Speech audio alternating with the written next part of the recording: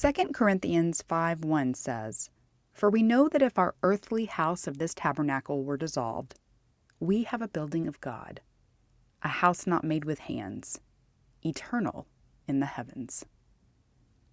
The gift of your physical body is a temporary one. In the realm of the eternal, our physical lives here are short and fleeting. But know that you are here on this earth, in this time, for a very special reason. You have things to do in this body. Big things, godly things, kingdom things. Don't waste a second thinking otherwise. Your holy house is a gift on this earth, but you only get one. Care for it well so that you may show up for all that God has for you to do while you're here.